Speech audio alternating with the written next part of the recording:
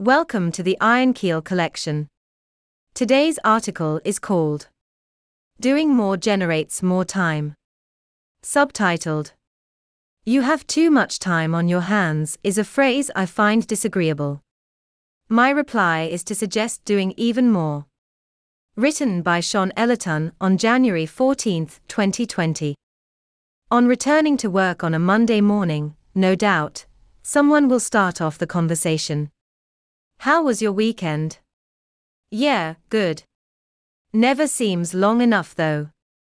The funny thing is that those weekends, which never seem long enough, are precisely those weekends, which you didn't do much at all. It's those weekends, which you find it hard to recall what the heck you were doing on Saturday morning, less than 48 hours ago. Yet, the weekends which you had action-packed and jammed full of exciting things like going to parties, taking the kids somewhere nice, or doing some sightseeing are those weekends which felt like value, time well spent, and perhaps enough to find it a little less painful to go back to work on Monday morning. You also have a story to tell and share as a bonus. Doing more creates time. Not in a scientific way, but in a perceived and productive sort of a way. There's nothing wrong with taking a lazy day or two now and again. I'm sure most of us do from time to time, but it's those lazy days that you often perceive as being in fast-forward motion where time suddenly accelerates, and before you know it, you went from breakfast to dinner in a time warp, unable to recount the events between. Sitting on a train going to work is a prime example.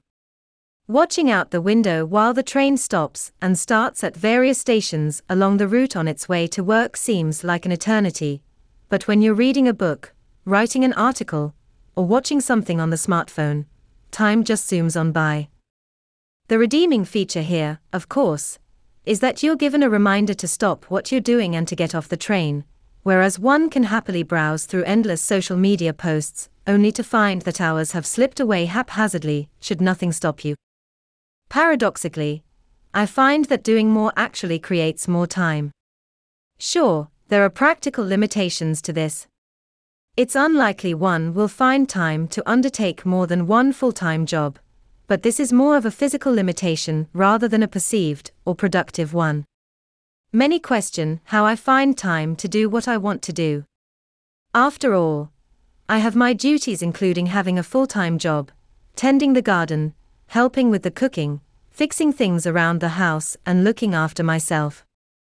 Then there's all the other things I like to do, including spending time with my wife and son, socializing with friends, doing a bit of photography, listening to music or playing it on the piano, watch movies, play a few classic video games, and go for walks to the beach, or do a little hiking weather permitting.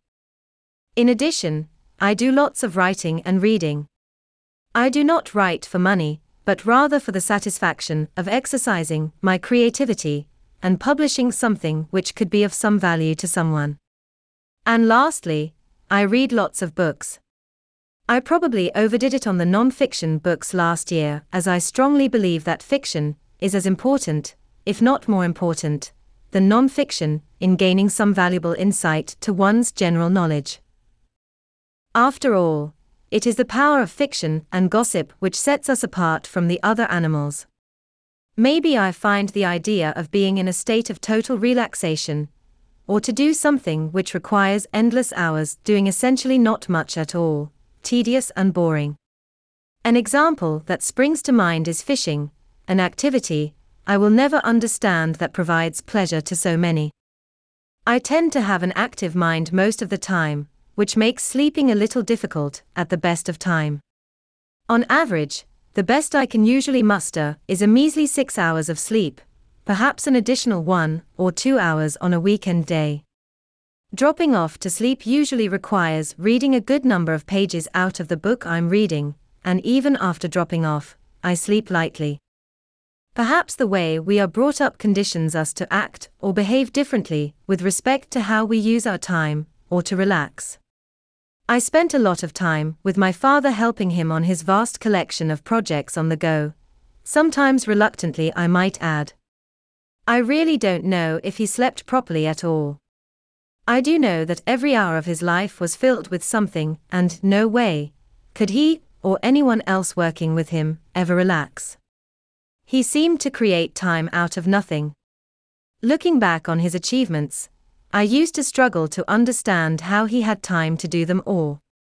He did have many of us help him to realize his achievements, which had the unfortunate result of stressing everyone else.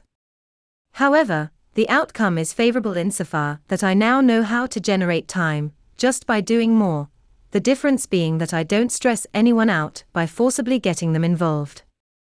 So, to finish off, if there's one expression which I find disagreeable is this: you have too much time on your hands. My answer will be: do more and make more time.